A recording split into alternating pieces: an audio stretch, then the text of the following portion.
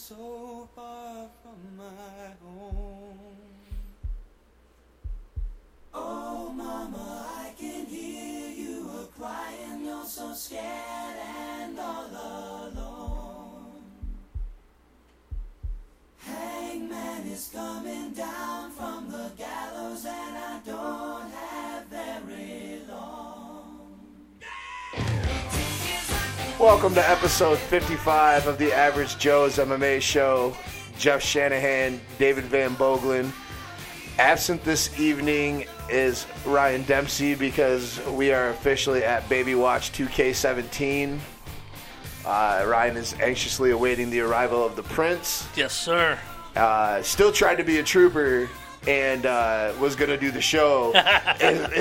His wife, waiting for this baby to come out, is like urging him to do the show because he's probably going to have to miss next week with a newborn and everything like that. Right. And he's telling us all this, and we're both like, dude, just take the week off. It's over, brother. Just take the week off. And finally, because he's not listening to me, he just you put your foot down and we're like, you're done. Yeah, man. When the guy that controls the sound and the guy that controls the files and the dude that has the say in whether or not your voice gets heard says, if you try to fucking log in, you're going to get muted, says no more. Brother, that's no more. You don't have a choice.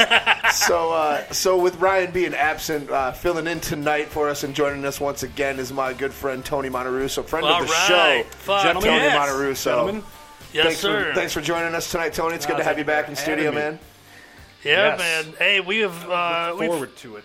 we've had a few shows since the fight night, man, and it's we've talked about you quite a bit. I hope you've been listening. And Oh, for sure. You guys are way too nice. oh, that's awesome, dude. Nice. That's awesome. You know, I've been wanting to hear about your side of the story, your experience on the fight night, how you felt, how you liked it, how you enjoyed it, what was going on with you. Oh, man. I had a great time. I definitely was inebriated enough that it was definitely a good time. Though. Good. That's good. I was wrong about the zombie. A little bummed about that. But, I was wrong about the zombie, I too, really but- didn't think it was going to be that easy for him. But I was happy. Oh, definitely happy Yeah. about it. No, I get it. Definitely. Yeah, I got it. Zombie he's a talented cat, man. Talented cat. Yeah. So, Dave, it was your week for intro music. Do you want to discuss what your pick was there and show it a little love? Sure, man. You know, I was. It's really difficult for me to pick a song because I have so many damn things running through my head, and I will go from a range from, you know, I picked Too Short one week, and I'll go to Tupac, and I'll go to over here, and I was watching something on Facebook when those stupid ass commercial videos came up, and it was Tommy Shaw, it was Croden from REO Speedwagon, and it was Felder from the Eagles, and they just did some random video, and Tommy Shaw was bullshitting with Felder, and he said, "Oh, Felder," and then he started to sing the beginning of it, and I was like, "Bro, Renegade, it's got to be Renegade." And so I immediately went to Facebook or to YouTube. I pulled up Renegade. I played it. I listened to it again, and I pictured it being played at the beginning of the show. And I thought, nothing fucking better. This is it. Perfect. This is it. This has got to be the song. And so told Tony about the song. I was like, Tony, brother, it's like, man, you know, you're guest hosting this week. You know, you want to pick a song, bro? You can't. Fuck that. Too much pressure. Fuck you guys. So, How can you compete with Renegade? Right? You know, but he's like, yeah. but then he's like, you got Renegade anyway. Who the fuck cares? Run it. So yeah, man. I mean, look, man. I could have got you some. If it's not, Sure. Play some for outro sure. music. Absolutely. If it's not Tommy Shaw sticks, it doesn't fucking matter. Exactly. Exactly. So at some point in my, because I love Tommy Shaw Sticks music. Like those are the only songs of Sticks I really give a fuck about. And at some point in my mid to late 20s, hanging out with the guys we were just talking about, we were talking about the old If He Dies, He Dies guys, partying with them and all fucked up and shit. We were fucking jamming to, it might have been Renegade, some Sticks song, and I was like, fuck this. I said, I'm naming my firstborn son Tommy Shaw Shanahan. Fuck it. And then, so, like, that was a joke for a long time. And I told my mom once, I was like, yeah, Mom, I'm going to name your firstborn grandson. And she was not pleased. No. No, not impressed. Not impressed at all. You spice it up, but Thomas Shaw. Yeah, Thomas. so that was Exactly. But that was my joke for the longest time. They're like, you know, like, you're gonna have kids? Yeah. What are you gonna name me? Tommy Shaw. After my favorite member of Styx. Why the fuck wouldn't you? So, you guys ready to fucking fights or? Let's do some fights, man. Let's do some fights. So this past Saturday night, live from where were they? What part of Canada? Nova Scotia. Nova Scotia. Halifax. Yeah, Halifax, Nova Scotia. I kept thinking Saskatchewan. Live from Halifax, Nova Scotia, the Black Beast picked up a big KO win over Travis Browne. Rough first round for the Beast. Yeah, he fell victim to those teep kicks, man. Yeah, those kicks caught him right in the gut. And he, as we know, he had to boo-boo. Had to go boo-boo, and so... You know, I thought they hurt him physically when I was watching. I thought so, It too. looked like It it. did. Yeah. Especially watching back again, it definitely...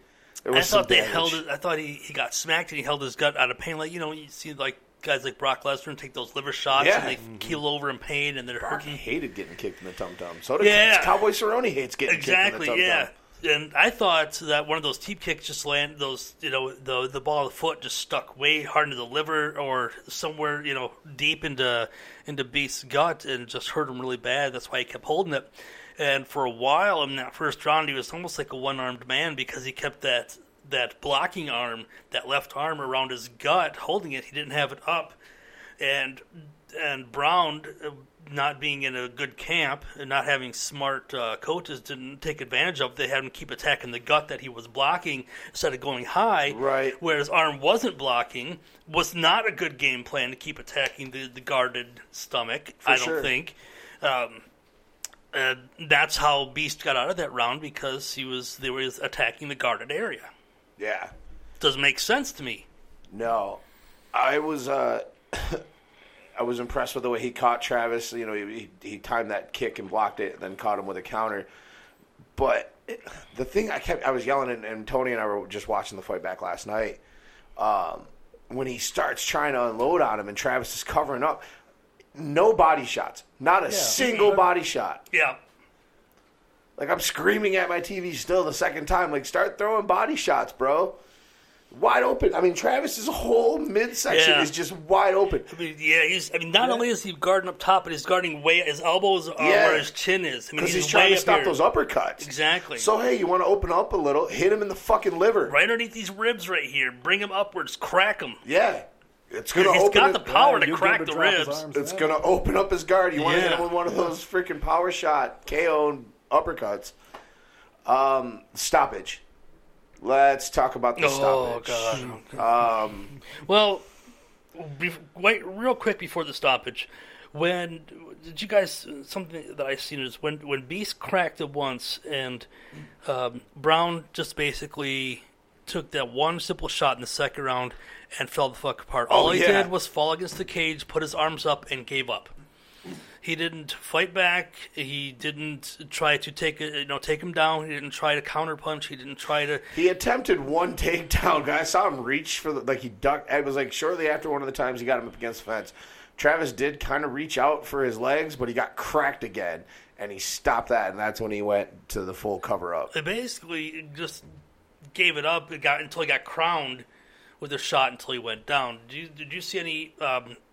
Tony, do you see any openings or anything else that Browne could have done other than cover up, or was he just destined to get mauled at this fight? I think at that point in the fight, he was pretty much hit. He had his opportunities in the first round, like Jeff said. You gotta at least mix it up a little bit. You can't. Yeah. I mean, I know you hurt him. I can respect that, but you get him to open up that guard. Yeah, Hit him in definitely. the face a couple times. Plus, he got the power. Yeah. It definitely does. Absolutely, man. Definitely He's does. not a little guy. No. So yeah, now he gets him down for the finish. Yeah, so then he probably hit him with, I don't know, 7, 8, 9 more shots than he really needed to because Mario Yamasaki was waiting for a fucking bus or some shit. There was a total of 12 shots on the ground from the time that Travis Browne was considered a downed opponent until the time that his last strike hit. There was 12 shots, and I believe there was, at one point, I think Joe Rogan said that there was 6 that he would have called. Yeah, that's what I said. It was six. It was six shots too late that Travis didn't need to take, and the last 3 especially because Beast knocked him out, woke him back up, and then knocked him the fuck out again. Yep. Yeah, the last 3 in particular were all 3. What the fuck were you waiting for, Yamasaki? Like, did you need an invitation to stop the fucking fight? Like, I don't get that. Was he scared? I don't know, man. Take a shot from I don't fucking know, but Jesus Christ, man. You got to stop that fight, man. Travis Browne is not going to be the same. I don't know. That is vicious. I mean, just bouncing him. It really was. He got like Chuck Liddell, dude. Remember when Jardine was bouncing Chuck's head off the canvas, like starting the lawnmower? Yeah. Like that is what that reminded me of. Yeah. Travis's head was just bouncing off the canvas. Except you have a 265-pound gargantuan doing it. Right. Yeah.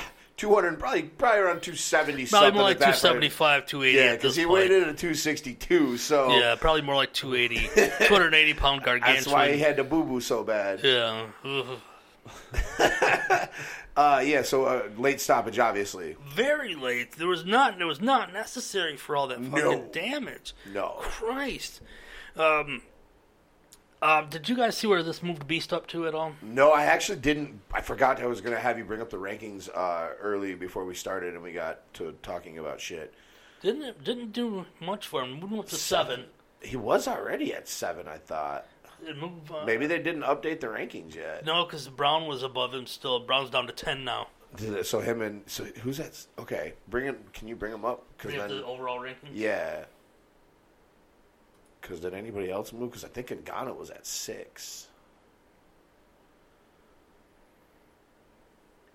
A lot at light heavyweight. Holy shit. So they moved Hunt down. Okay, that's what happened. I knew that was going to happen. I knew he was going to jump Hunt. Arlovsky moved up. Yeah, because Lewis was at 8 and Travis was at 9.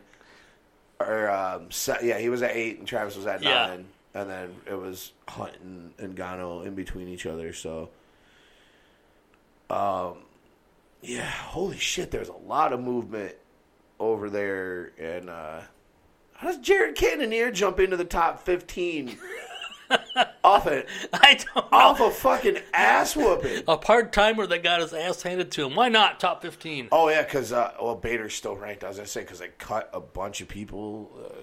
Was Krylov? Krylov was ranked, 205, and so was right? Misa. I think so was Misa Shirkinov. Yeah, okay. But Bader's still there because he hasn't officially signed his contract yet. He lost a lot of light heavies. Yeah, light heavy was already freaking. It's not very dense as it is, man, and only at the top. Yeah, but I mean, you're losing Bader, and the rest of the top has already fucked itself around and beat the shit out of each other. Glover's still at he's at number 3, but it's old. The top is old. That's the other thing. It's old, except for Gus. I mean, Johnson's kind of young, but Daniel's old as shit. Well, after you have back surgery, you're not young anymore. True. And he had some head taken. I mean, and Rumble had already knocked him the fuck out badly. Cormier's old. Cormier's old as shit. Shogun's old. He's waiting on that John Jones check so he can retire. Manawa is. He's the middle ground there. I mean, in age-wise. You guys realize how old Yoel is? Just as an off. Yeah, he's like 40. He's 39. He's 39. Okay, I couldn't remember if he was 39. 40. Some bitch is 39. It looks like he's 22. A lot of good drugs in Cuba. Yeah, that's the thing, man. I can't believe he's never been fucking genetic puffed. Fucking monster. Unbelievable. Jesus Christ. Joey Diaz loves this dude. He's Cuban. Joey Diaz, he's got that immigrant strength, dog. I mean, he is the only person to beat Cal Sanderson in international competition twice. Some say he fucking threw it. Cal? No. I was just listening to a Rogan podcast. He still turned around and fucking won the gold medal. Yeah, I was just listening to a Rogan podcast. I don't remember which one it was, and they brought it up. Cal's way too intense of a fucking competitor for that shit. I don't know if I believe it or not. No, I don't know if I believe it or not, but they said that there was legit talk of that going down back then. I mean, Cal still is a beast and a monster on the mat, but Yoel was just that much better. I don't know, man. I've actually never heard that conspiracy theory. I hadn't either until it was. You know who it was? It was Rogan, Eddie Bravo, and Uncle Creepy.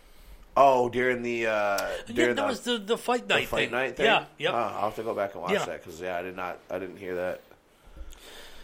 So, what did you guys think? Travis's post-fight speech was pretty. Derek Lewis's post-fight speech was pretty funny. It was fucking awkward. Well, after he got done with the oxygen. Yeah, it took him 10 minutes to get off the mat. He basically Travis Browne is unconscious, and Derek Lewis is laid out next to him. Dude, they had Browne out of there quicker than they had Lewis up off the mat. Is Halifax elevated? I don't think so. Beast just is not a cardio guy. No. I mean, you could try a little bit. Yeah, try a little bit. Run, just a little. A mile on the treadmill? A day? It's fine. Honestly, I'm sure he does, but it's just like, damn. It doesn't man. show. No, not at all. It took that much out of you. He had the boo-boo. That could have been it. We're around the Routhy. That'll knock you down. My God, man. Oh, the memes that have come out of that post-fight speech have just been fucking phenomenal. He is not a good promo. No, he's not a good promo at all. He's pretty terrible promo.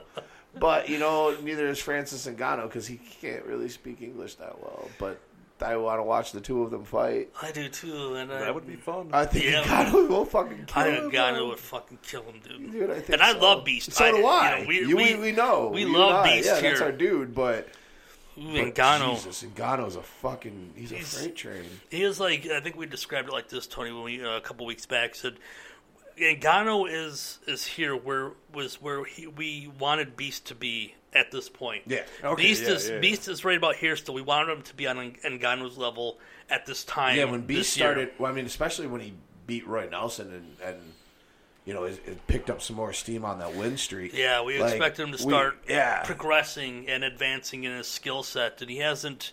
Because him and Ngannou hasn't really done that. They fought on the same card a couple of times. Mm-hmm. They co-headline and headline together in that one his fight against Shamil, but Ngannou definitely has come on a lot stronger and proven to be a lot more of a legitimate contender than Beast. God. But well, didn't you say Lewis was more of a regular guy before he started fighting?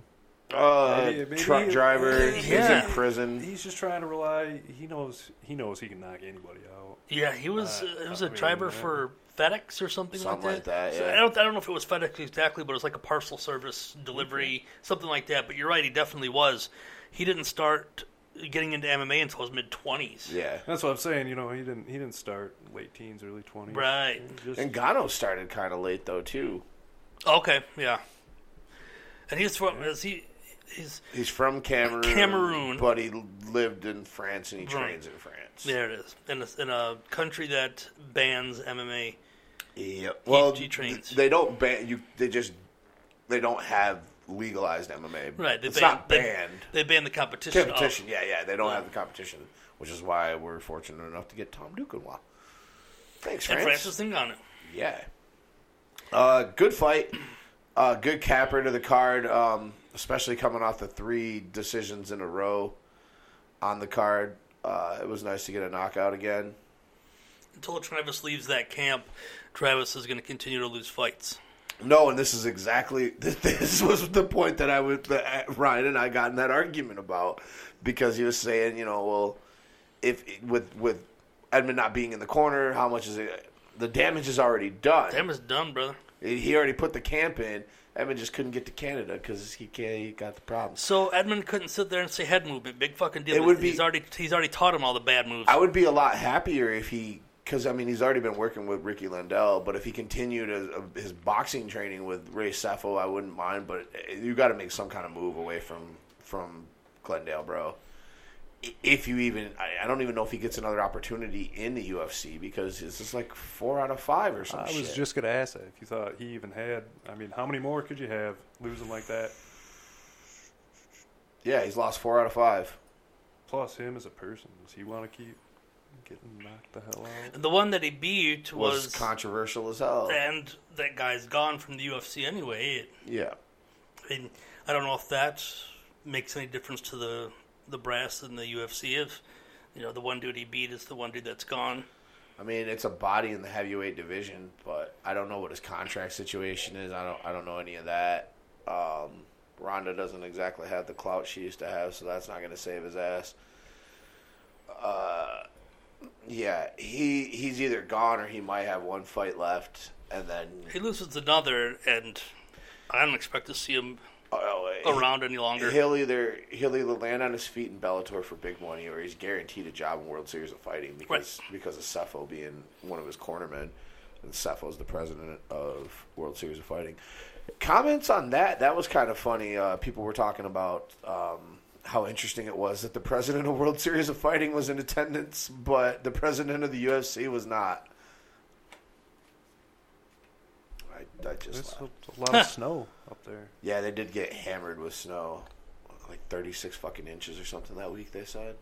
Wow, welcome to Michigan. Welcome to the upper regions of Canada. Jesus Christ. Right. In the co-main event, we saw a resurgence from Johnny Hendricks in his first fight at 185. I thought Johnny looked good. Not quite where he needs to be, but hey, a win over Hector Lombard is a good win.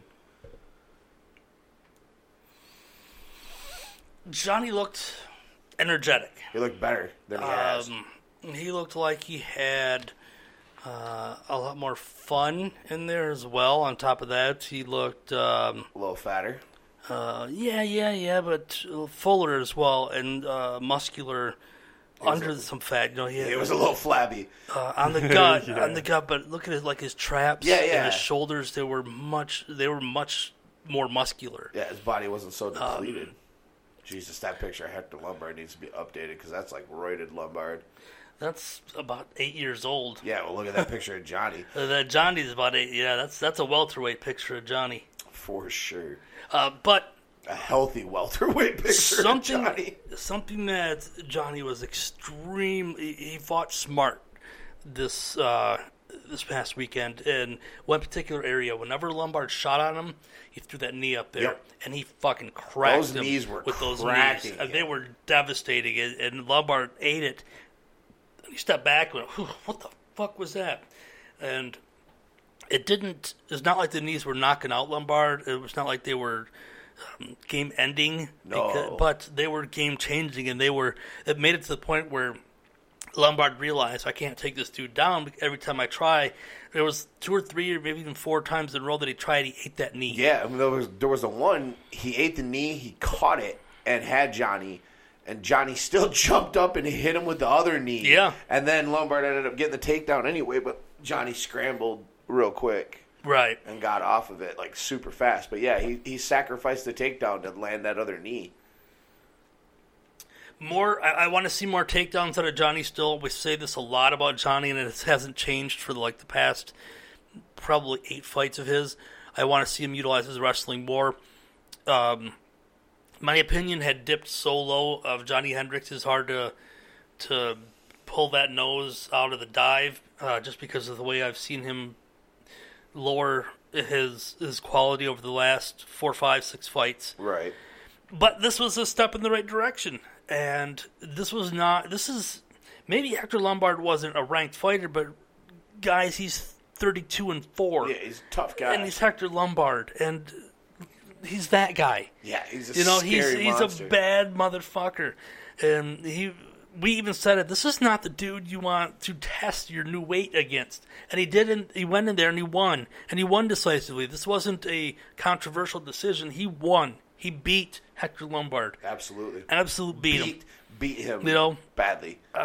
Good on Johnny. Happy to see him do that because for a very long time, and I can still say I'm a Johnny Hendricks fan, it's just I don't have a high opinion of his skills in the ring until he does more stuff like this. Right. I want 2 more of these in a row. We're back in the camp. We're back in the Johnny Hendricks fan club. For sure, dude. Oh, dude, I was so wrong about Hendricks. I heard about Lombard and I thought, oh, that's it. Go try that new weight class, and there you go. Sorry, you're dead. We all said the same thing. But damn, he was impressive. Those knees, they're nasty. Like you guys said, it wasn't stunning him, but it was enough to make him think about it. Yeah, it was doing him some damage for sure. Yeah, they hurt him. It's hard to KO Hector Lombard flat out with a knee. Oh, I mean, you can do it, but yeah, it took a lot of elbows from Dan Henderson. Yeah, jeez, man, it takes a lot to KO the dude. Mm-hmm. But hey, if Johnny's happy, maybe he can. He was more. Pull a late career resurgence. Yeah, he had energy after 3 rounds. You could see him after the cage. He wasn't like gasping for air. He was jumping around and moving around. He was excited. He was happy. He was happy to be fighting again. He wasn't like, "Fuck, this is my job and I have to do it and I don't care." It was a complete 180 for Johnny Hendricks. Haven't seen him like this since before the GSP fight. No, we have definitely not seen any kind of genuine happiness out of Johnny Hendricks like this in the cage. Maybe since the Campman fight. I mean, I'd go that far back. It's been a long time, man, and I'm glad to see him back, and I'm glad to see him get resurgence. But I still want to see more wrestling out of you, Johnny. Yeah, you got the skill, you got the ability. He's a world-class wrestler if he wants to be. NCAA in Oklahoma. Bad motherfucker. Bad motherfucker. 1-time national finalist. And he's got that. And on top of that, he does have the death touch too. This is Joe Rogan said. He's like, I was sitting there calling Johnny Hendricks fights, and he swung that left, and it hit him, but it didn't look like he was swinging it that fast. It didn't look like he was swinging it that hard. It just looked like he came across and he had a death touch. So when he touched you, you went fucking flying. He said, but even when you're there looking at it, doesn't look like it's that strong of a shot. Right. But it's a nuclear fucking bomb when he hit you with it. That left hand's powerful as shit. Yeah. Rogan called it death touch. So I love, keep doing that death touch, keep working that wrestling, and good stuff for Johnny. What do you want to see next for Johnny? I was just going to ask who. I mean, he's not ranked, right? No, he probably didn't crack the rankings off of this one. Just because he wasn't, what's his face wasn't. Continue to grow. Someone at the bottom, a Uriah Hall or Alvey area, for more of a warm up. If he could beat Alvey, that would be. I'd love to see him put the left hand on Alvey and break a tooth or something. Yeah, mess that smile up. Nothing higher than like a late test right now. Just because I don't want to say, he got a big win. Let's give him Gegard Mousasi. I don't want to do Silva. Exactly. Let's not do that. This is going to be the resurgence of Johnny Hendricks. Let's do it the right way. Let's give him a couple warm-ups. Let's give him Sam Alvey, then Uriah Hall, and let's start moving him up to Fat Astelum or whoever. I was thinking Fat Astelum, but Fat Astelum, when he beats the piss out of Vitor, is going to jump up pretty high. Right. So let's get him between 11 and 15 right now. Keep him right in that range. When Vitor drops. That's still a name. You could sell that a little bit. Yeah, you could on the undercard. But right here, Bosch, Uriah Hall, and Alvey. Aim for those 3. Yeah, I think either one of those is a good. They all have a name. They're all a test. They're not they're not an exam. They're not a midterm. They're just a test. Yep. And give them one of those 3 and see what they can do with that. It's a payday. It's a warm up at 85. I think it's a good test. I like that. I would love to, like Tony said, I would love to see him put his hand on that stupid face. Crack a tooth of Alvey. Maybe you won't smile fucking again. Oh, my God. That would be wonderful. Or even worse, he couldn't make that stupid, angry face he makes when he fights. What's about the new cat? Oh, God. The guy we caught a bunch of hell for saying he was the hometown kid, even though he's from Newfoundland. And, and you caught out for calling it Newfoundland, and then they billed him as the hometown kid, and the crowd. That guy. I'm just busting your balls, Ryan. We explained to Ryan that he was born here and fights out of here. Ryan was so angry. I said, Ryan, it's okay. It's Newfoundland. I got it. It's all right, Ryan. Cover yourself. Ryan was so fucking stoned. He was so fucked up on camera. So fucked up off of fucking whenever it was Formula 409. I don't know what the fuck they had to do. What the fuck they pumped into that apartment, but he was tasting weird shit on his tongue. Anti-mold juice. Over at Ground Zero. Yeah, Gavin goddamn Tucker. Holy shit. This kid looked... That kid was awesome. That kid shined. Yes. I would say probably performance of the night personally, as far as the stage and the veteran that he took on. Yeah, 60. He outstruck him 60-10. Dude landed just over 3 strikes a round. And he didn't even land the majority. He had 6. Yeah, as I say, he had 6 strikes going into the 4th round. Or the 3rd round, I mean. Mm-hmm. And then got 4 of them in the last round. Yes. He just over 3 strikes a round. Yep. Landed 10 strikes total. No submissions, no knockdowns, no takedowns, no nothing. And Sam Cecilia's a veteran. Exactly. He was frustrated as fuck. He couldn't land a thing. Gavin Tucker was quick. He was fast. He was in and out. He took a takedown. He beat the piss out of him. He boxed him to death. First time I ever seen that Gavin Tucker kid. I don't know if you guys have seen him before. No, I think Joni, it was his first. no? It was his first performance, I believe. It was his first performance in the UFC. I believe so. I think he was because he was just a shadow guy last week. Yeah, you guys don't remember seeing him like in another organization? No, I don't. No, okay. No, he probably came out of like what's that? KFC, not KFC. Knockout. Maybe he was hungry. KOC or something. Not King of the Cage either. It's one out of Knockout something in Canada. Yeah. Ryan would be able to tell me because he's Canadian and he is the master. All Canadians know each other. He is the master of all things Canadian. So polite. Including Canadian geography. Well, I was impressed by the kid. I really was. Oh my God, impressed is not even the fucking statement for it. I thought the dude was an animal. Yeah, I thought he moved so fucking amazing. Looked like a little older Dominic Cruz. He's a Dominic Cruz of the 145. Yeah. Like, I can't wait to see what they do with this kid next. Because if he can put on another show like that, he's going to start cracking the rankings real quick. Not a lot to say about him. He really just walked around and danced around, took him down, beat him up. Mm-hmm. Yeah. There was no opponent for him. Sam Cecilia did nothing. Hit 3 strikes a round. He pieced him up. Bad.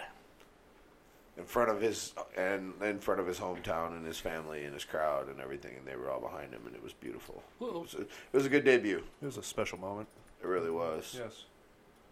And he didn't get fight of the night or performance. Excuse me. No, he didn't. I gave him myself. Sure. Because I think he deserved. I thought he would have gotten one too. The way he looked, man, he looked outstanding. Elias Theodoro picks up the win over Cesar Ferreira. Decision. This fight was kind of boring. There wasn't nothing to it, really. Yeah. The biggest story that comes out of it is some dumb kid tweeted at Theodoro that if he mentioned him in his post-fight speech, he would get a tattoo of his face and hair. He did, and he did mention him. Yeah, I don't know if the kid ever fucking followed through. Or if the kid probably canceled his Twitter and ran away from it. Probably. He got retweeted a lot after that as soon as that got over. Nothing ever goes away on the internet. No, ever. I mean, here's another example of somebody beating the shit out of somebody. I mean, Cesar Ferreira only landed 11 strikes. There was, and he only threw 38 total. It was not a fun fight to watch, really, guys. It was garbage. It was garbage. That's moving on. Yes. Sarah McMahon picks up the submission win. It was good but quick. Very quick. Gina Mazzani comes in a little overweight because of 2 weeks' notice. But, yeah, McMahon looked good and then called for a title shot, which I thought was kind of weird, but okay. But McMahon took her to the cage, just ripped her down, grabbed that arm triangle, scoot her hips over to get in position, squeezed, and it was over. Yep. That's the fight, guys. That was the fight. That was it. Super short. It was a minute and 13 seconds. McMahon is so built and she's so muscular that Joe Rogan said when he puts his arm around her to do the interviews, he said when his arm's around it and he touches her arm or her side or something, he said it feels like he's touching Gleason Tebow. She's a monster. He said she is so just cut and so built. She's a fucking beast on the mat. I mean, she was our first ever silver medalist, or medalist in wrestling, period, for the women, until Helen Morales came around. Morales. Gina did literally nothing this fight. I mean, this was a mauling, guys. Yeah. This was a fucking mauling. That was impressive on McMahon's part. Definitely. Definitely. I mean, Gina was a good sport. Credit to Mazzani for taking the short notice fight and stepping up, and hopefully they give her another opportunity. Because that would suck. But yeah, great ass whooping by Sarah McMahon. Oof. I don't, title shot, no. But not yet, but Sarah McMahon's a veteran who can step in for a title shot if someone cancels at any time. Definitely. The next title shot it's Nunes and what the fuck is it? Nunes and It's Valentina, right? Valentina, yeah. So Valentina gets hurt. No one else would do it.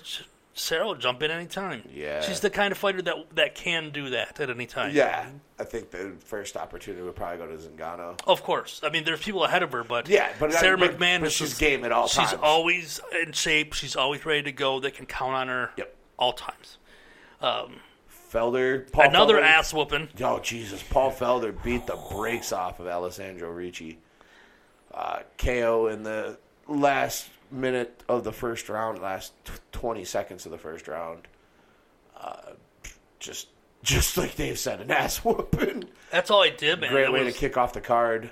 It was crazy, man. Paul Felder's got some of that crazy Irish strength in him, where his strikes just, even if they look the same size and they strike the same speed, Felder's just has something behind it that just there's some crazy Irish power that he's got. And he knocks dudes clean, man. It's crazy. Yeah. And this last week, we all said there was no doubt Felder had this one. Yeah. No doubt. I had never wavered on Paul Felder doing the thing. I didn't think it was going to go down that quickly, but it did. Ricci did not have a good night. Felder finished him. This is a good main card, guys. Yeah, it was pretty solid main card. I mean, it was there was some good fights on the prelims too. Some controversy in the prelims. With Randa Marcos and Carla Esparza. Randa Marcos getting the decision win, but a lot of people feeling like Carla Esparza won the fight. Mm-hmm. Carla finishing 2 rounds in control, 1 in a head and arm at the end of the second round. But Randa getting the better of her on the feet. 4 takedowns for Esparza. 2 minutes and 11 seconds of control. Yeah. 1 legit submission attempt. But Randa stopped her 10 times. So maybe a little bit of that. 6.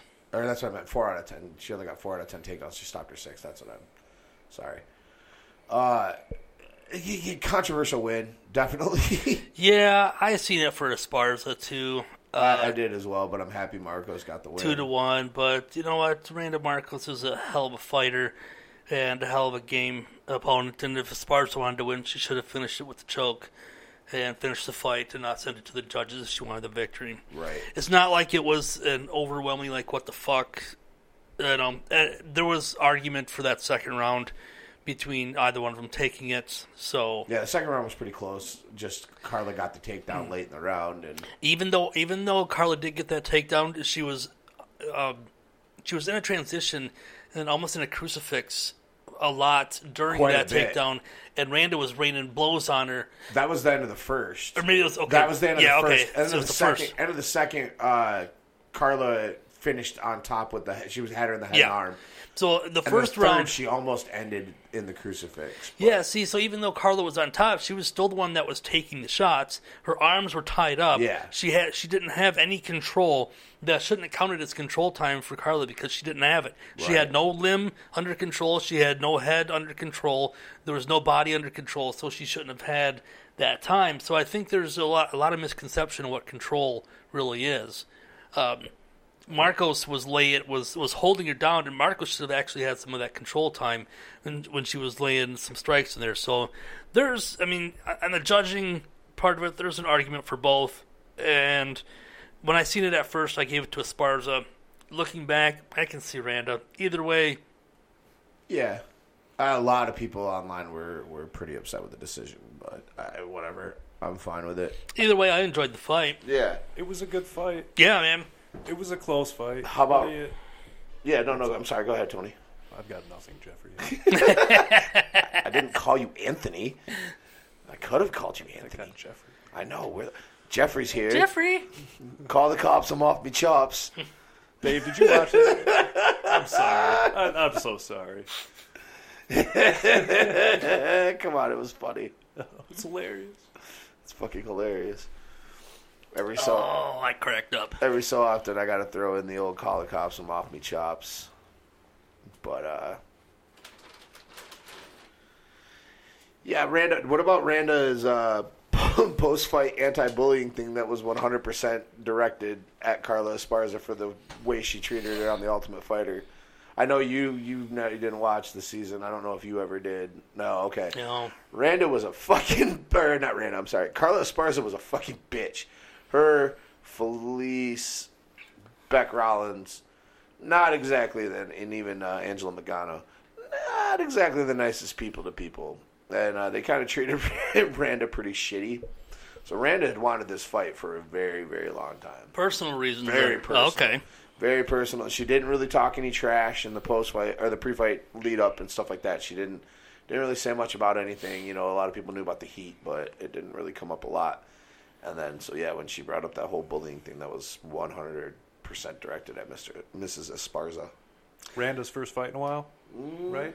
No, not too far. I don't think. I think it's Carla's first in a few months. It was Carla's first in a while. We looked at that last time. It was she fought back in August. Well, yeah, it's been what, 8 months, 7 months. Yeah, but I think was it for Carla? It had been like 10 months, maybe. Yeah, I think she only had one fight since she lost to Joanna. Yeah, she fought Juliana. Oh, in April. Yeah, so about 10 months. Yeah, she had 1 in 14, 1 in 15, 1 in 16, not 1 in 17. That's Esparza. Yep. Yeah, the controversy was kind of just something I wanted to talk about because a lot of people were yelling about controversy. I mean, other than that, really the only other notable thing that happened on the prelims, I mean, besides Ayman Zahabi, brother of Farhas Zahabi, made his debut in the UFC. Looked pretty good in the first round, but after that, looked so-so. Little the old UFC jitters caught up with him. But Ayman gets the win. The highlight, I think, of the prelims was the very first fight. And Thiago Santos... Absolutely. And here, okay, this is another one. I have kind of taken this stance on it, and I've watched the fight a couple times, that I think that the stoppage was a little early. Okay. Yeah, all right. Marshman was still defending himself, hadn't taken an excessive amount of blows. I mean, that kick put him on fucking out street. Yeah, but that doesn't necessarily mean he was done. That's what I mean, Thiago was probably still going to finish him. But I think the fight stopped a little early. And even Brian Stann called that in the fight himself. And I've heard a few other people say it. I mean, Jesus, it was a freaking nasty kick. Don't get me wrong. But give the guy a chance to fight it out a little bit. See what happens. Thoughts? Yeah, maybe a little bit too early. He's probably going to, like you said, finish it anyway. I don't think it really affected the outcome. But we've seen guys that have come back from shit like that before. Yeah. And have ended up... I mean, I've seen... a guy we're going to talk about here in a second from Bellator, we've seen Czech Congo. Czech Congo was all but dead, and I forget against who it was. And they let the fight keep going, and he came back and KO'd the dude flat. So, there's that thin line, because you don't want to wait too far either, because then you let him take too much damage. Do you remember who was in charge of this fight? Keith Peterson, maybe? Keith's not the best, but he's definitely not the worst. So I don't know if it was way too early, but it was definitely a little bit too early. I don't think it was like, oh my God, that was the worst early stoppage I've ever seen, but I definitely felt like it was early. I watched it again. I still felt like it was early. I said it was early live, and then we watched it again the other night, and I said it again. I was like, this was just a little bit early. Sure. I think Marshman was going to still come back and win the fight? No, but I mean, give the guy a chance to at least recover a little bit and then fight it out. Pretty sweet submission on the Fight Pass prelim. I don't know if you got to see it or not, Dave. I didn't watch that. Oh, dude, Gerald Merchant. You should. Gerald Merchant caught a sweet armbar by playing wrist control from the bottom. His 19th submission victory. That's it. Wow. Not in the UFC, but his 19th submission victory. And it was nasty. It was nasty, dude. He was setting up for it like the entire time because he was doing some pretty good work on the feet. He caught Ryan James with a good shot, and that's what it led Ryan to take him down. But when he got to the ground, Merchant was just playing this wrist control on the left wrist and trying to work his hips up to go over. And he finally had it long enough and flipped his hips and just, it was over. Unbelievable. Over. Like, he didn't even get it fully extended. That's a cat to watch out for. Definitely. He's nasty. And he said in his post-fight, he goes, I don't understand why people keep taking me to the ground. I have 19 submission victories. Guys, don't take me to the ground. You will get tapped. Well, isn't James a black belt? James is a black belt in Brazilian Jiu-Jitsu as well, by the way. He made him look average. He made him look terrible. Like a day one rookie. Yeah. So, during this fight night with Rogan, during this card,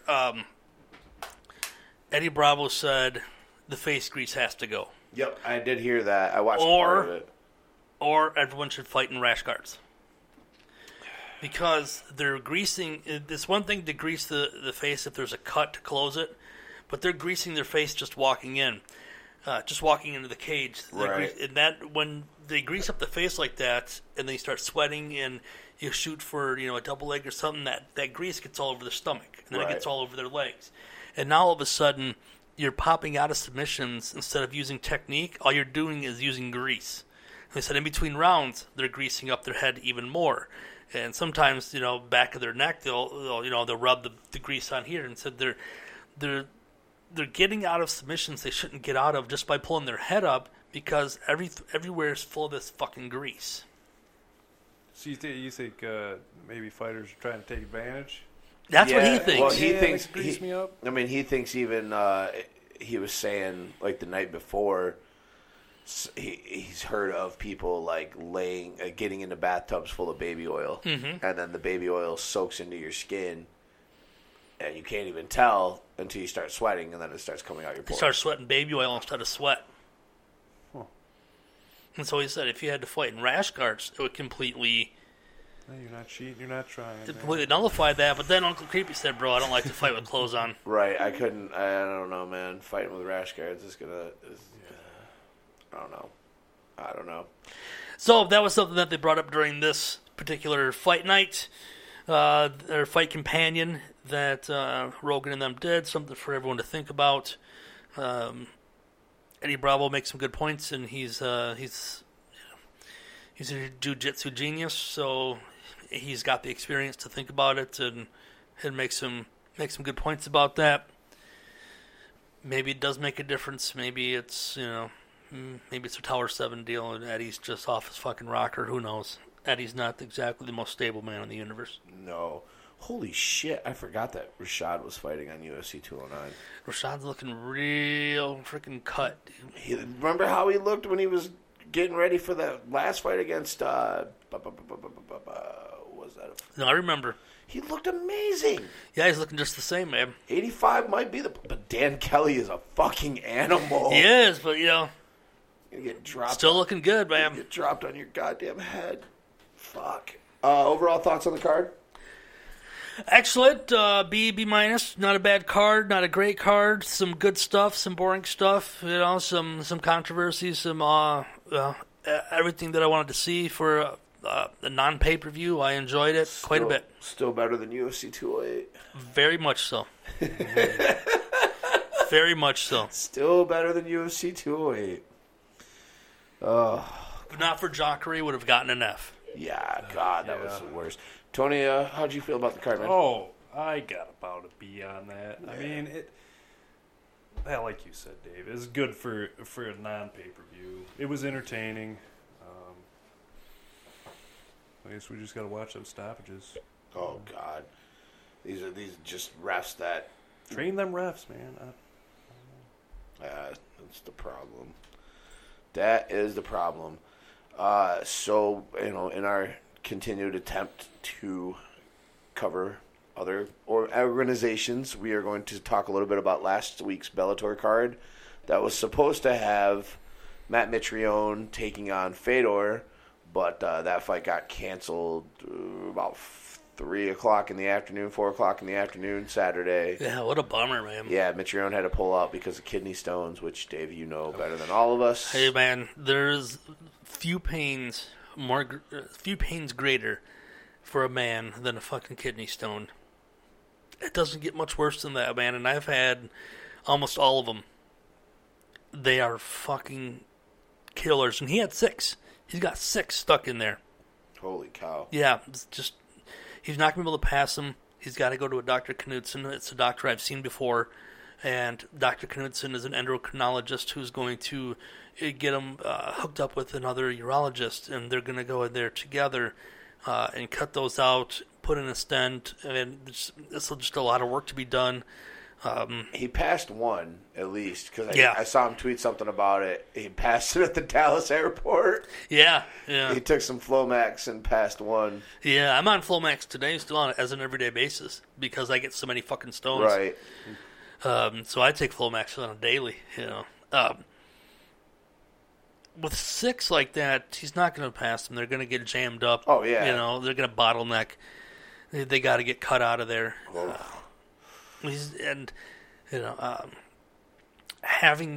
I can't believe he didn't notice that they were there until fight day. Going through all this training, going through everything that you have to go through, dehydrating to make weight. I mean, he doesn't really have to cut any weight, I guess, to make 265. Meat doesn't. But, the kind of diet that you have, the water you drink, and, how much you have to pee with how much water, I figured he would have noticed it coming on much sooner, but...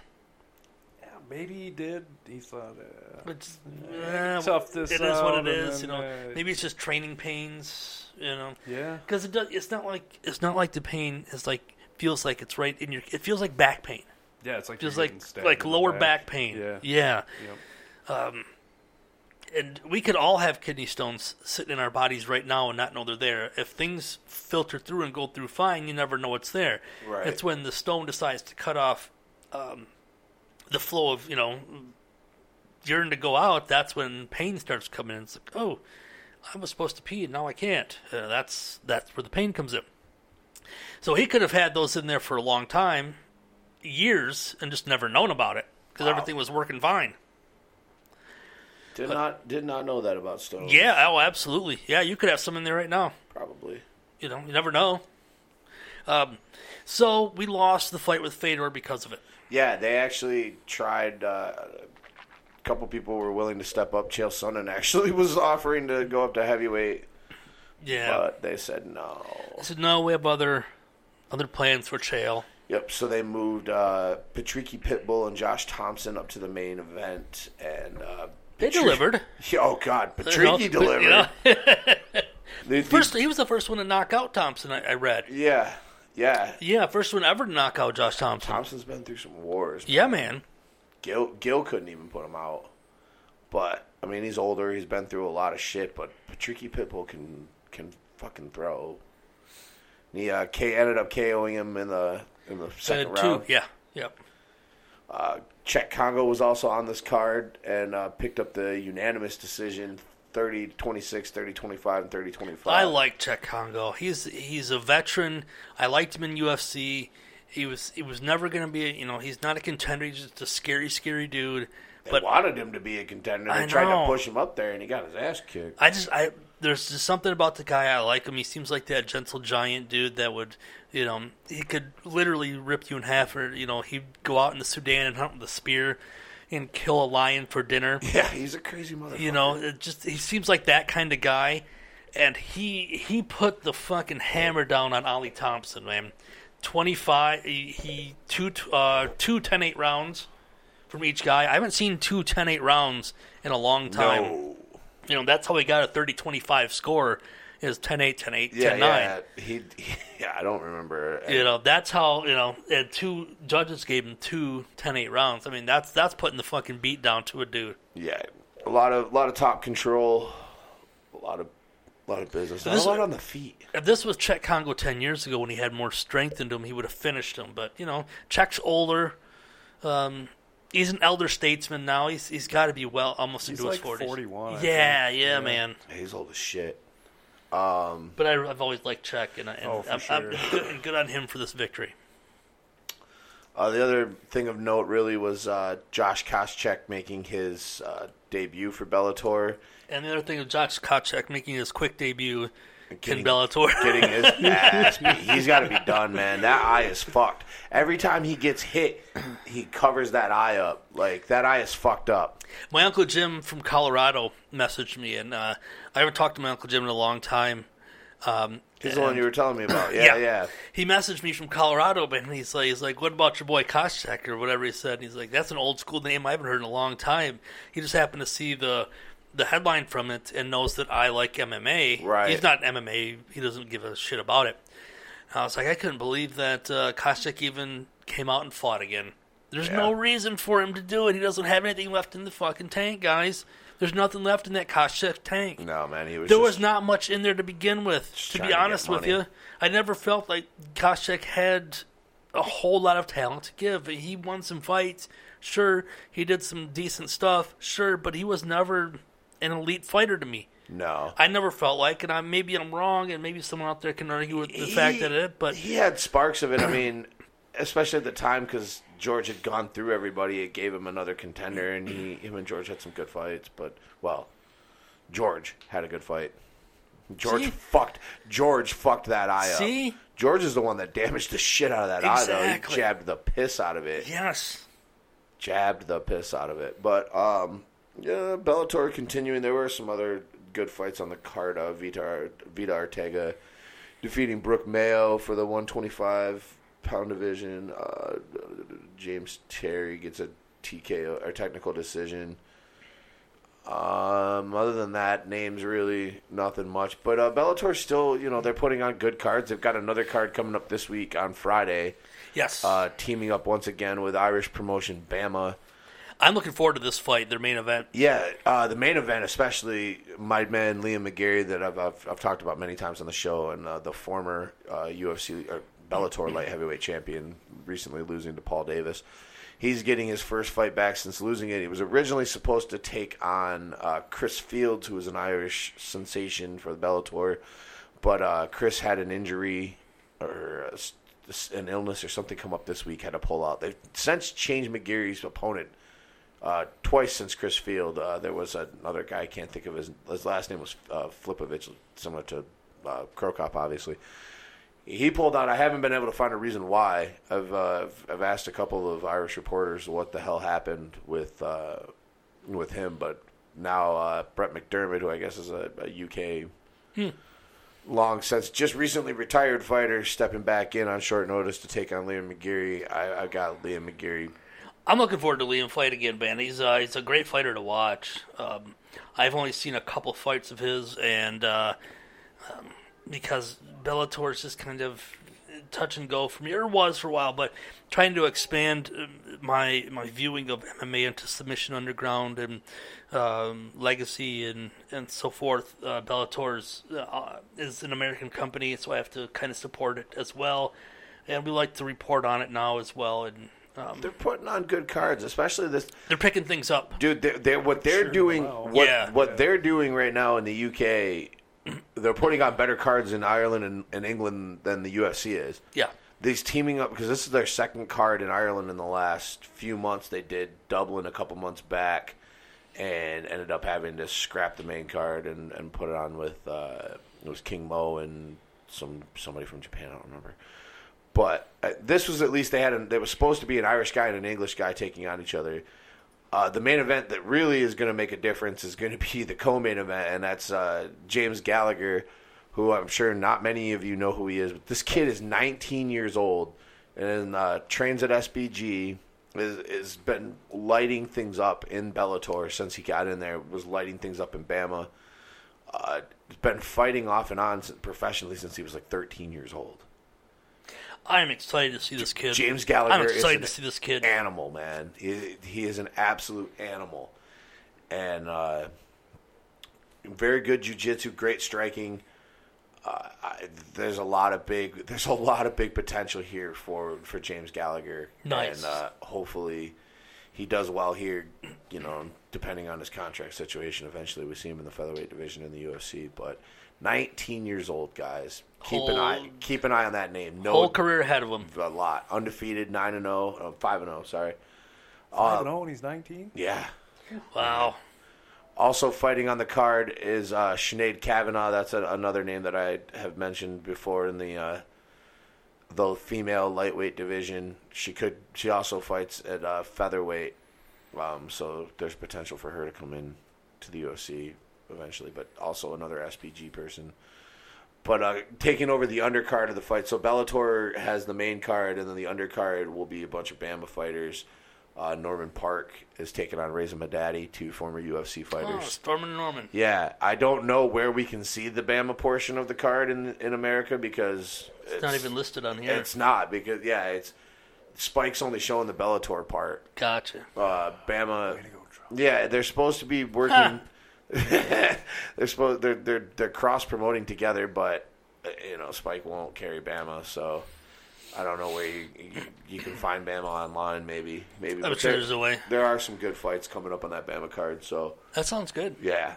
Let's get into a little news before we get out of here. Let's do this. All right. So you just broke this story to me, so I'll let you take it. There was a bust today in Miami. There was the Budokan University gym area, plus it was tied into the Iron Addicts gym area. So kind of two gyms in one. And the Iron Addicts got popped for this $10 million steroid ring. It happened to be UFC vet Josh Berkman was at the Budokan University gym working out at the time the Iron Addicts got popped. So, before we go any further, Josh Berkman completely fine, no charges against him. There was a total other area. You can see pictures of Josh Berkman, standing there with DEA and SWAT team and stuff. So there's this. We don't know of any UFC fighters that may be tied to this yet. But when you see something like these huge steroid rings getting taken down, a lot of, especially one this big as a $10 million ring and multiple gyms being tied to it, it's only a matter of time before we find out there's at least some big name athletes tied to it, whether it be MMA or basketball or football or soccer or something. There's always the pro wrestling. If it's not a sport, it's sport-like stuff. So this is just the beginning of this story, guys. I'll be keeping tabs on this closely. Again, this is down in Miami, Florida. It happened.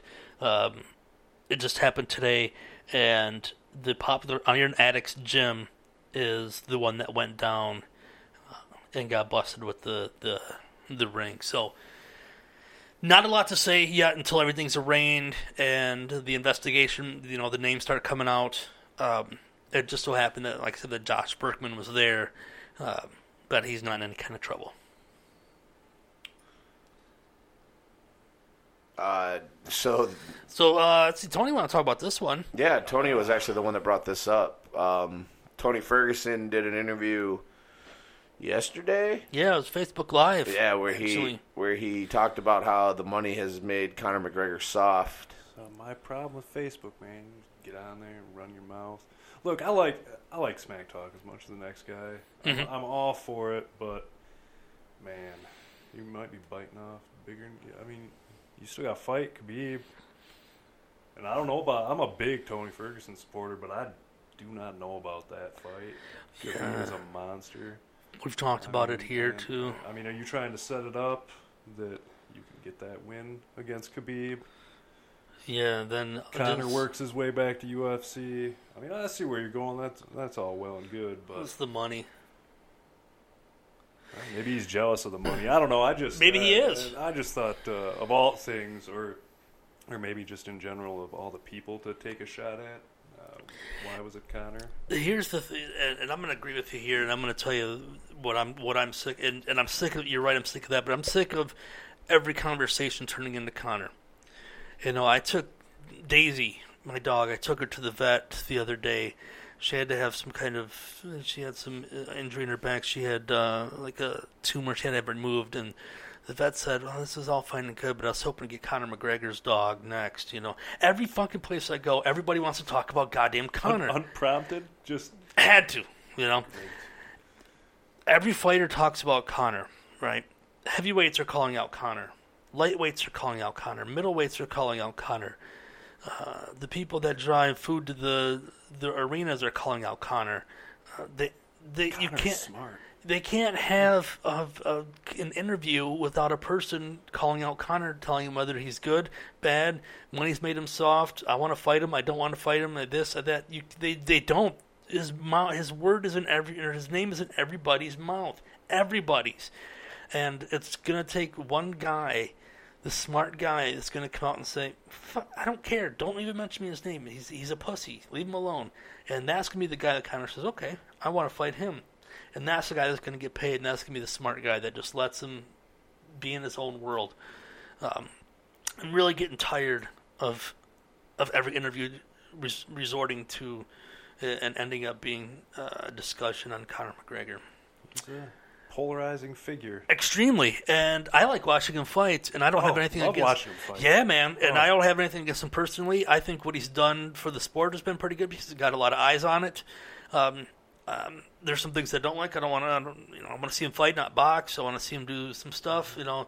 I think some of his pre-fight antics get a little out of control. Yeah, they do. I know you're a wrestling fan, Dave. Yeah. But sometimes I kind of think he's kind of the theatrics, I guess. Well, yeah, I am, but he gets people talking. He gets them riled up. Yeah.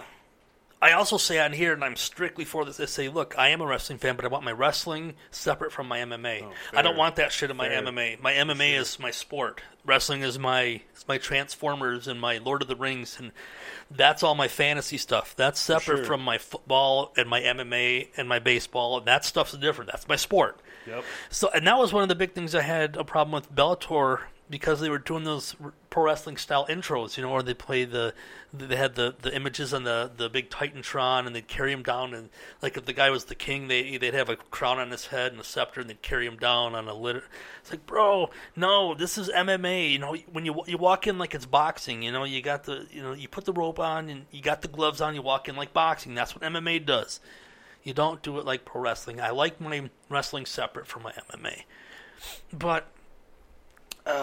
And when it comes to this one with Tony and Conor, I want Tony to have the Conor fight because Tony's a friend of ours. Tony's a friend of the show. Tony's a friend of mine. I've known him for 20 years. I know his family. I know his dad. His dad's a hard-working, blue-collar dude. I want that friend of ours to get the $1 million fight. Do well for sure. To have that $1 million payday to put in the bank for his son and his beautiful wife, but I'm just tired of hearing about it all the time. That's all, and Yeah, I'm good with that. And I better get used to hearing about it, though, because I'm going to be hearing a lot more about Conor as the days go on. I got you so riled up. We were talking about See? him. See? That's just what happens. I don't want to talk about it, and I talked about it for the past 7 minutes. See how that fucking shit happens? Those two got into it today in that conference call. That's what I was just reading. Oh, really? Yeah. Oh, wow. Yeah, dude, a lot of fucking shit was thrown around between the two of them. Tony just talking a ton of shit about how fucking... The first thing he said is, look, man, if somebody doesn't piss me off, I'll finish them in the first round. This dude pissed me off, so I'm going to drag him into deep waters and make him deal with a hammerhead. Drag him to the murky waters. What else is... there's a lot of shit. Because everybody knows I make this fight, and Tony, this is from Habib. So everybody knows I make this fight, and Tony knows I make this fight because he tried running away. I asked you about money. Why don't you take the money? I asked you about $200,000. That's big money in the USA. Tony's, says, I don't want your fake ass money. You can keep your money, wipe your ass with it, do whatever the fuck you want. Why don't you donate it? And then they cut each other off for pretty much the whole time. Really? It's, Tony's like telling them to calm down and shit. And wow, I'm gonna go back and listen to that when we're done here. It's definitely worth listening to. It's maybe like I'll post it hour. on the page. Yeah, it was like a half-hour conference call, mostly dominated a lot by Tony and Habib yelling at each other. I gotcha. Gotcha. Well, speaking of Conor and Floyd. Yeah, here's... this one, to be fair, was talked about before Conor and Floyd, right? It had been talked about for a long time, yeah. It just kind of batted around as an idea. But now that Conor and Floyd may be a legit possibility... Yeah, Roy Jones is They're drumming this one back up, yes? Yeah, Roy Jones versus Anderson Silva. I think it was actually Anderson that was saying for a long time he wanted to box Roy Jones. Roy Jones Jr. was such an exciting boxer to watch, guys. Yeah. I don't know if you guys dug boxing during that time, during that era. Not really. I kind of peaked with my boxing during the Tyson Holyfield was probably it. No, I still was watching when he fought Lewis. Oh, okay. But shortly after that, and then I've always paid attention to Floyd because he was from Michigan, even though he doesn't give two fucks about Grand Rapids. You never paid attention to Floyd because he's a dick. There's that too. I was in New Jersey when Roy Jones Jr. boxed that heavyweight. Do you remember I don't remember his name. He's a big Russian dude. Klitschko? Yeah, there you go. One of the Klitschko brothers? Yeah. Vladimir, probably. Yeah, so Roy Jones Jr. put on he put on 30 pounds to do it. He was big, but he wasn't heavyweight big. And he wasn't heavyweight tall. He didn't have heavyweight reach. And we were in Jersey and we hooked up this, they had, I'll drop names. You guys don't know. It was my ex's brother's best friend, Billy. Billy brought over this illegal cable box, plugged it in, we hooked it up, and we all watched the Roy Jones Jr. box the heavyweight. And it was a way different fight than a regular Roy Jones Jr. fight because he wasn't able to box around, do those crazy fucking combos because he's fighting a heavyweight with reach. Right. About 9 inches longer than him. Right. And the fight was so rigged and it was so jacked that, Roy barely touched him. He could barely hit him. He couldn't get in there. And Klitschko was just boxing him to death. They gave the decision victory to Roy Jones Jr. over a heavyweight that beat his ass for 12 rounds. Wow. Shit was flying in the ring. Yeah. They had to grab Roy Jones Jr. and run him out. And Klitschko was just standing in the ring like this, and they were cheering for him. I mean, it was a riot, you guys. And this was one of the bigger fixes that I seen in the late 90s for boxing. It was like, oh man, you guys are going way downhill because this Klitschko did beat his ass. And I know nothing about Klitschko, but I know he was 6'6", and I knew he was 250 pounds. And I knew Roy Jones Jr. was 5'8", and I knew he was 165 pounds, and he had put on a lot of weight. Oh, it was Vitaly Klitschko. Okay. It was that middleweight versus heavyweight, back in 2012. No, this is way longer than that. I was in Jersey during that time, brother. Must have been Vitaly then, I don't know. Look up Roy Jones Jr. versus Roy Jones Jr. heavyweight. I'll find it. I did. I typed in Roy Jones Jr. versus heavyweight, but it just keeps giving me John Ruiz and Antonio Tarver. John Ruiz is who we fought in 2002. Does that sound right? Might have been 202. Yeah, 2002. Might have been John Ruiz. Yeah, I think he did fight Klitschko, the other Klitschko, but it just keeps showing me John Ruiz.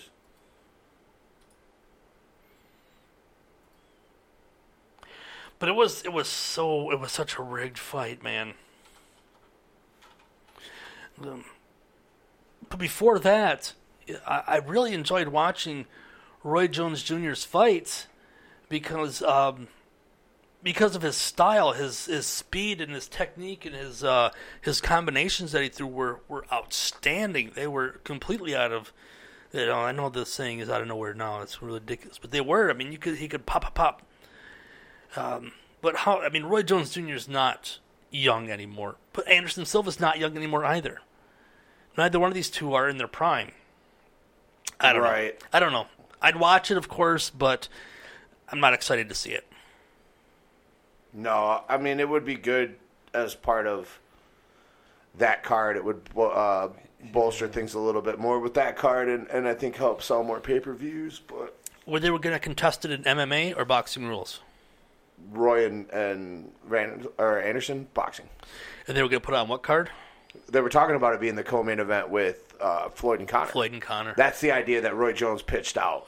It was that they wanted to have that be the co-main. I'm not excited for either of the fights, to be honest. But MMA versus boxing. We're gonna watch. I would never. Totally, we're gonna watch it. I would never miss it. I'd love to have you three. You two boys. Dude, we're doing a fight down night here. If that happens. If it goes down. Man. We're doing a total fight night. Give you to your small little chronic break. Yeah. And, yeah, so let's do one more, and then let's get you boys out of here, because I'm gonna go check on Ryan and see how he's doing. As a matter of fact, I'm gonna check on Ryan right now, and you guys can get the lead in for the final news article of the day. So for the final news of the day, Bellator has filed a suit against the UFC to prevent their own private information from being used in the UFC's antitrust suit. We've talked about this on the show a long time. Actually, this is the first news in a while about the antitrust suit that we've discussed since, I don't know, pretty early in the show. But back, it was like fighters like Nate Quarry and some other former UFC fighters all filed an antitrust suit, basically claiming that the UFC made unfair practices and competition things. So Bellator now has stated that they were subpoenaed to give their information about contracts and their business stuff out, and Bellator has stated that the subpoenas improperly seek trade secret and other sensitive information protected from disclosure. They are overboard and unduly burdensome, and this information cannot be adequately protected by the litigants' stipulated protective order. So basically, the UFC was trying to show that Bellator, that you can basically make money in Bellator, and that they don't have a monopoly, and they're not eliminating competition, because that's been a lot of the claim with the Reebok deal and all that other shit, is that they're eliminating competition by buying out other organizations and eliminating money from fighters. But you can definitely go make money in Bellator. Yeah, and they're trying to get, they want their... Justin Gaethje has shown you can definitely make money in World Series of Fighting. They want their contract specifics, too, to see how they're paying them. Yeah. What kind of structured pay they're getting, what kind of sponsor pay they're getting. Partially because they know that Reebok's a fail, and they want to see what Bellator is doing for sponsor pay. I'm thinking, this is all just conjecture for me. They want to see how if Bellator is getting any kind of cut from their sponsors, if that's how they're doing. I wouldn't be surprised. They just want to see how they're, how the competition's paying their employees, so that they can see if they're overpaying, underpaying, why people are starting to jump to Bellator from UFC. It's smart. They're not jumping in droves, but once guys like Rory McDonald start to move, you got to start to wonder, Jesus Christ, Rory. What am I fucking doing here? Lorenz Larkin. Yeah. All them the not big name fighters. You go to Reebok, you just lost your extra cash. Yep. Yeah, if you only fought, if you only fought twice in the UFC, you get what, $1,500 from Reebok instead of the $8,000 you would have got from your sponsors. Yeah, the 4 or 5 companies that you might have had sponsoring you. Right. You cut it down to 1. Yeah. Was Uncle Creepy again on the fight campaign said he lost $8,000 a fight.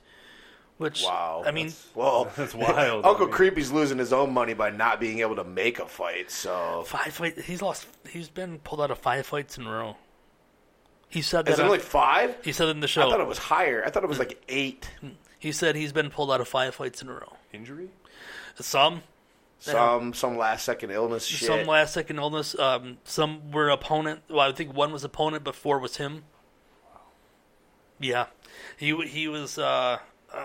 like I said, he was just on the Rogan show with him and Eddie Bravo. And, he did the Fight Companion. And he's the one that dropped the line that... we just pulled out of a fight 2 weeks ago. Yeah, 209 or 208. 208, sorry. He's the one that did the recording of Joe Rogan saying that Todd Grisham was a bitch. That UFC wasn't impressed with Todd Grisham. Did you see that? Yeah, I did catch some of that. Yeah, Todd Grisham, the old WWE announcer who sucked in WWE. I posted this on the page. Yeah. You suck in WWE. If you can't get the job done in WWE where everything's scripted and everything's handed to you and you know what's going to happen ahead of time, you're not going to be able to get the job done where you don't know what's going to happen. Yeah, you got to go on the fly. Exactly. Initially, I didn't think Todd did a bad job on the first watch through. Well, yeah, second watch through because I passed out a lot during the early period. I knew it wasn't bad, but I was kind of stoned. Well, so. Okay, no. Well, yeah. Listen. No. Tony? Kind of. Do Yes, I got him? but I also drove back and forth the night before from Detroit, so I was all fucking tired and shit anyway. So he was hungover and stoned. I hungover because I drove. I didn't drink. You didn't drink at all? I had one beer. That's when you got home? No, it was 4 o'clock in the fucking morning. I went to bed. Sometimes, brother, 1 o'clock in the morning is my cutoff to start drinking. Oh, okay. I was fair enough. Everybody's got to have the cutoff. Don't start. If I don't start after 1, I don't start.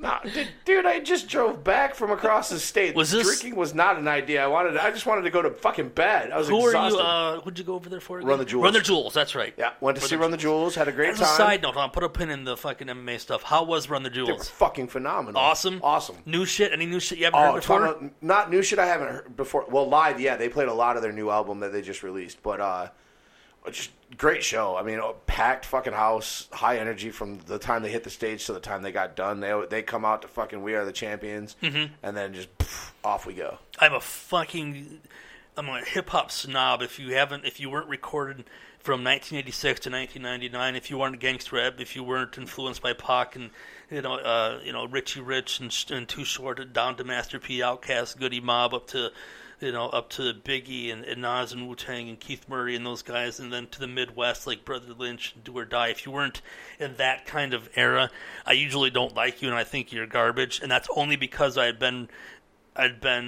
so exposed to mumble rap and this other stupid garbage that I didn't give much other stuff a chance. And when Jeff would tell me about Run the Jewels, I was like, all right, I didn't give him a chance because I had been exposed to so much shit.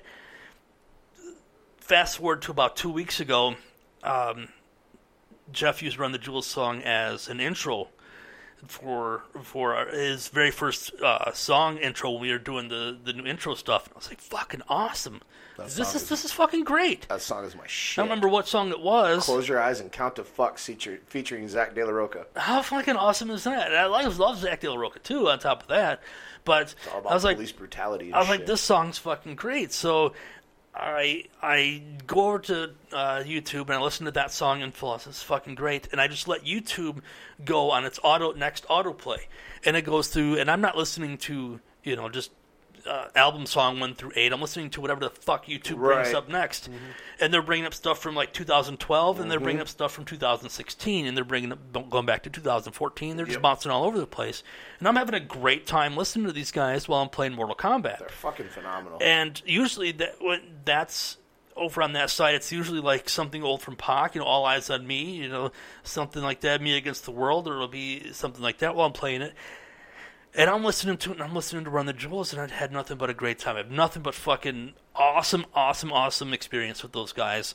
I want to check them out next time they're live. Their live shows are phenomenal, man. And I don't go to live shows because, I can't. I can hardly stand up, so next time you got a live show like in Grand Rapids where they got seats or something where I can go and fucking chill and sit down, but there's a live show, I got you. I gotta go, brother. Yep, gotta go. We got you, brother. Because I want to see these guys live. I'm absolutely a fucking fan. They'll be back around. They usually tour an album at least like 2 solid years, or a year and a half or so. Two loops. Yeah. They'll do, because they're out on like they're on like a shitload of festivals this year. They're doing summer camp. I'm pretty sure they're going to be on Bonnaroo.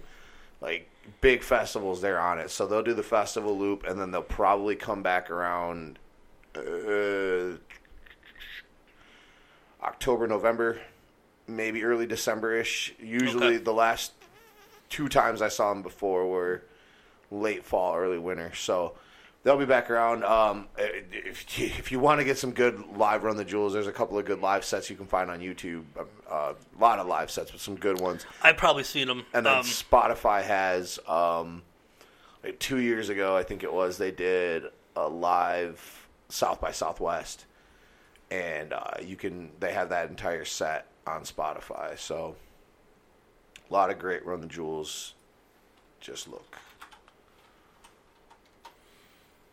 I got a lot on Amazon Prime Music as well, and I got Amazon Prime Music for free. So I'm going to take a look at their playlists and their channels. And all 3 albums are there. Yeah. Some of the bonus tracks. And anything that says Prime, I get for free. So that's tits. I need to start using Amazon Music. There's a lot of Run the Jewels stuff for free. Yeah, if you guys... Free for me, anyway. If you like hip-hop at all, man, just trust me, you won't be disappointed with Run the Jewels. Yeah, great group. We got an update from the Flying Frenchie. Yeah, man. We still have no movement, but they're both, it's an exciting time over there, and they can't wait to introduce the world to the newest Little Average Joe, hopefully soon. So, Are they going to name it Joe? No, I don't remember. He had mentioned Connor before, but I don't know. I don't know if that was in jest or not, or if it was legit. Yeah, I don't know if they're trying to keep the C thing going with Carla, Carla, and Connor. But yeah, we haven't really gotten a name update in a while. We were we were trying to lean him towards Matt Ryan after Matt Ryan torched the Packers. He's also and he's Ryan Matthew. Yeah. Tim Brady. Tim Brady, motherfucker. Oh God, I love the league. That's another show I got to get you on. Is the league? I'm on it. I started. David Hawkins got me into it, and I watched quite a bit of it for a while. Yeah. I never downloaded it, and I didn't. The league is I kind of got so good. Kind of got lost, and I didn't go back to it. But I'll start downloading it. Yeah, it's up there with Sonny, and you'll love it. Yeah, like I said, Dave got me into it for a while. Him and I watched quite a bit of it. Yeah, me and Tony are huge fans of the league. There's a lot of league. Oh, since season 1. So yeah, he actually got me into the league. I came in late, just before the second season started, and then started watching it, and then I don't even know if I finished the first season. Honestly. Oh, you got to do yourself a favor and do that. I'll fire it up and put it for the downloads tonight after we go. Legally, that is nice. Yes, everything's legal. Ludes and legality. This is Trump's America. We stay. This is Trump's America. We are going to try to do that bonus fucked up episode. Oh fuck yeah.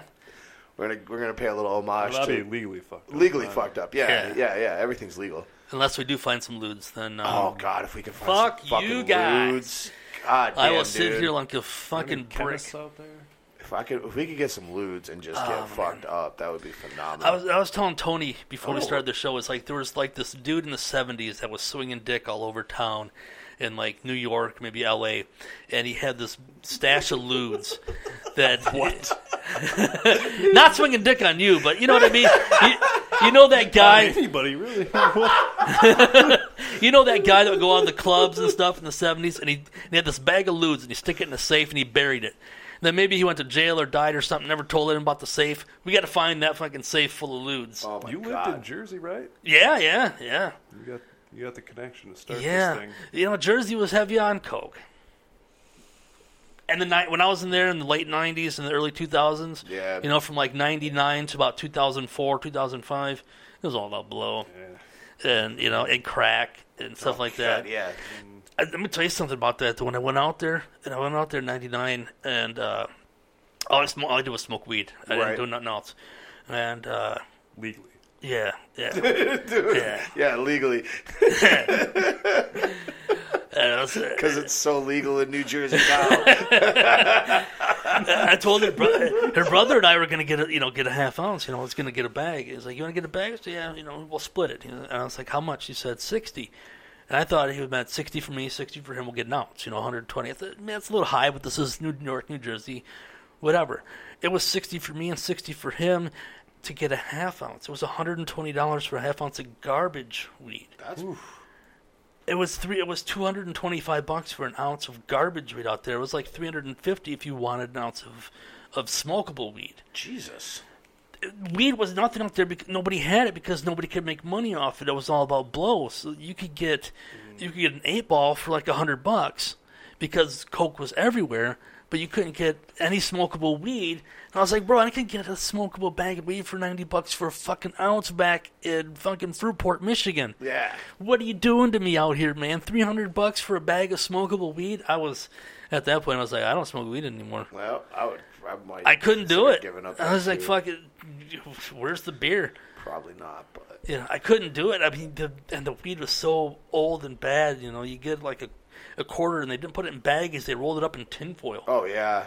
I don't know if you guys ever said. I didn't know that was a fucking thing. I've gotten weed in tinfoil before. Yeah. It's weird. It was so fucking weird. My buddy Rob, the one that I went to all the ECW shows on. Yeah. I got a quarter. It was like, I found a quarter for like $70. Like, fuck it, I'll take it. And he brought, it looked like a hot dog.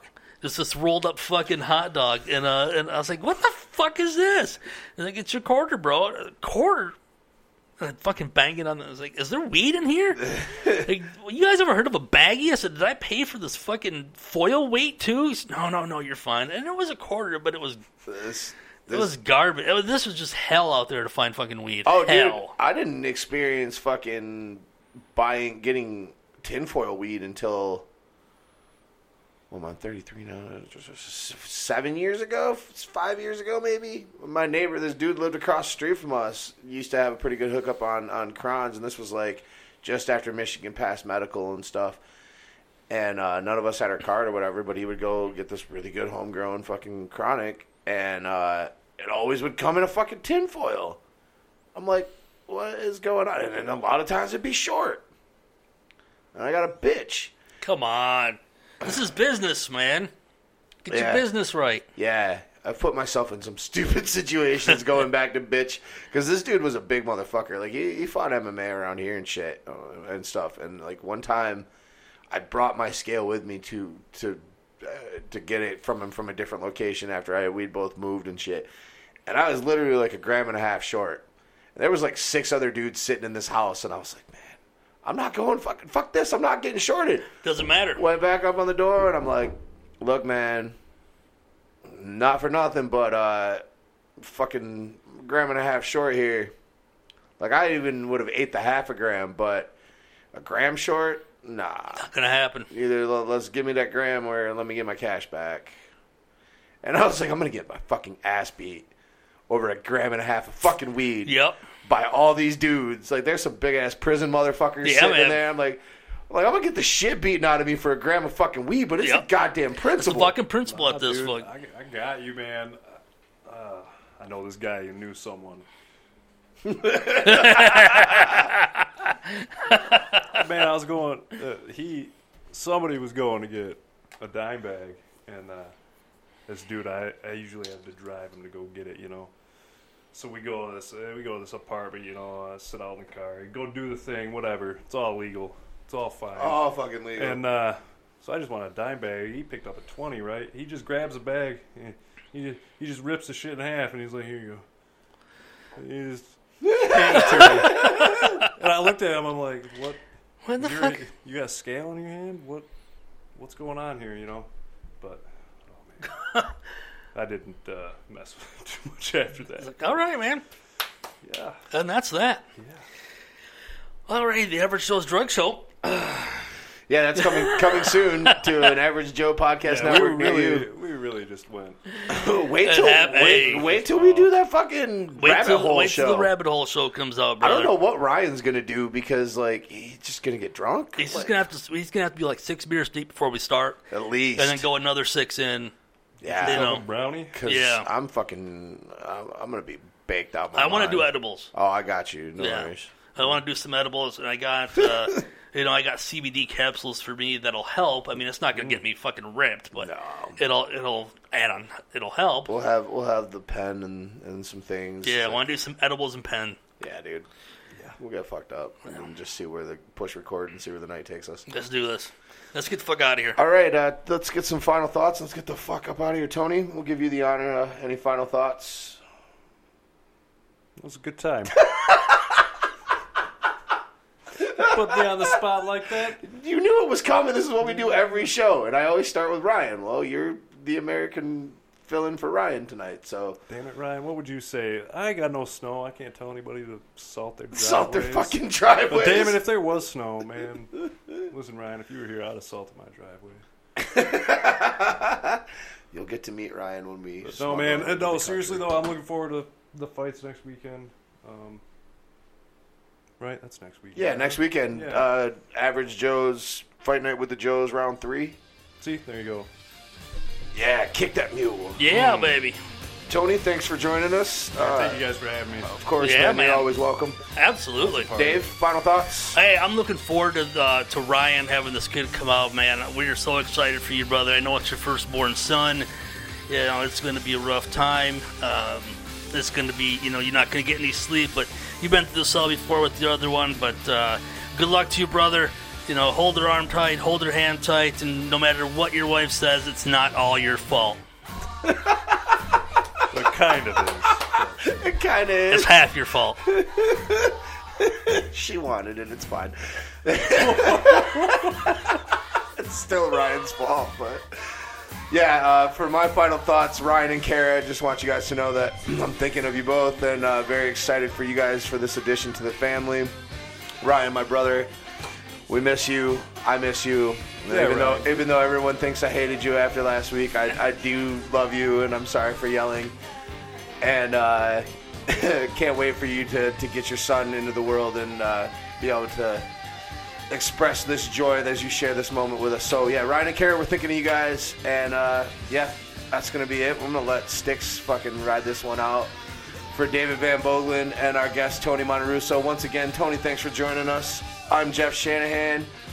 And we'll see you guys next week for episode 56 of the Average Joe's MMA Show. Fucking sing it, Tommy Shaw. Fucking feet.